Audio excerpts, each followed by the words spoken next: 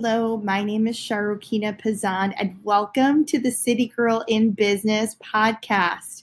We're so excited to have you listening right now. I know that there are so many things that you could be doing, but you're definitely listening to our podcast. Woo! And it's our first one. So again, thank you so much for joining. I know you could be doing anything else, but you're here, and I'm so grateful. What I want to talk a little bit about today is getting the right mindset when starting a business.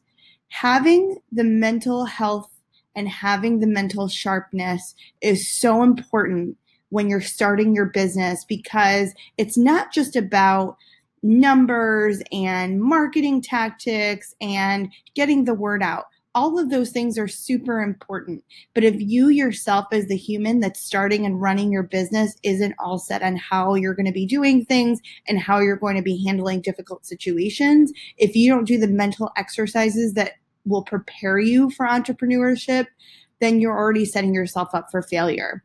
So I want to talk a little bit about getting yourself set up for success.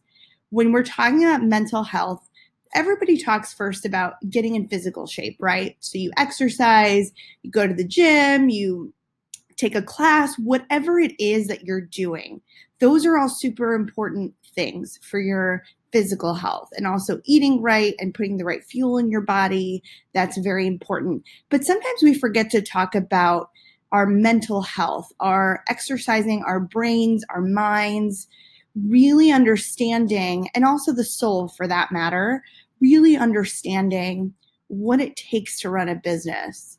So when that client comes to you and they're unhappy, or when you have a family member or friend that is doubting you, or when you come across just a difficult situation with a vendor or any kind of partner that you have in business, it will help you to bounce back from that much easier and much more quickly, so that it doesn't deflate you and it doesn't set you back for long periods of time.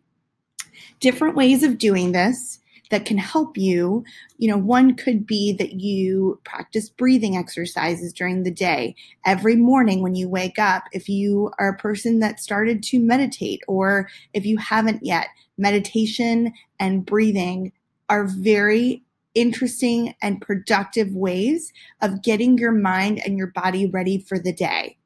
I personally have just started on this journey, and I've not done any forms of intense meditation at this point, but even just the gentle breathing, even sitting for a couple of minutes every morning and just keeping quiet are very important to the start of my day. And I've noticed that it's helped my stress level, it's helped everything just kind of keep to a minimum. So if I come across a stressful situation, I'm much more able to handle it versus sitting there and freaking out and, creating situations in my head about, oh my gosh, this can happen and that can happen.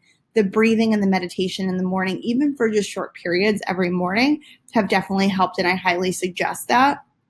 Also, it's listening to other podcasts, it's watching YouTube videos. I try to educate myself on something interesting every morning.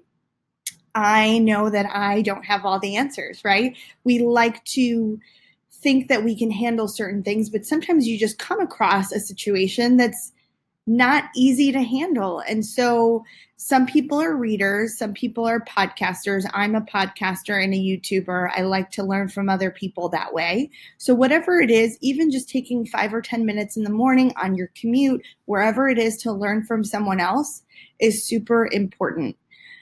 If you have any other, these are just a couple right now, and I wanted to keep this short because it's our first podcast, but if you have any suggestions on what helps you keep calm and keep your mental health in the game, feel free to suggest them in the comments, or send me an email, and you can find my email in my bio.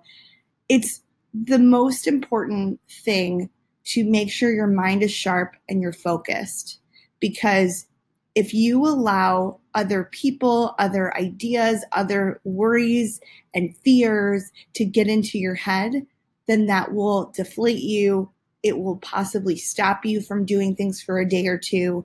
And when you have a business, it's all about momentum and moving forward and creating wonderful business opportunities for yourself and your clients. So you don't want to get in a situation where you feel stuck, or you feel deterred, or you feel helpless. So these are just a couple of things. Again, if you have anything, leave them in the comments or send me an email. I'd love to hear more. Thank you so much for listening, and I look forward to talking with you again.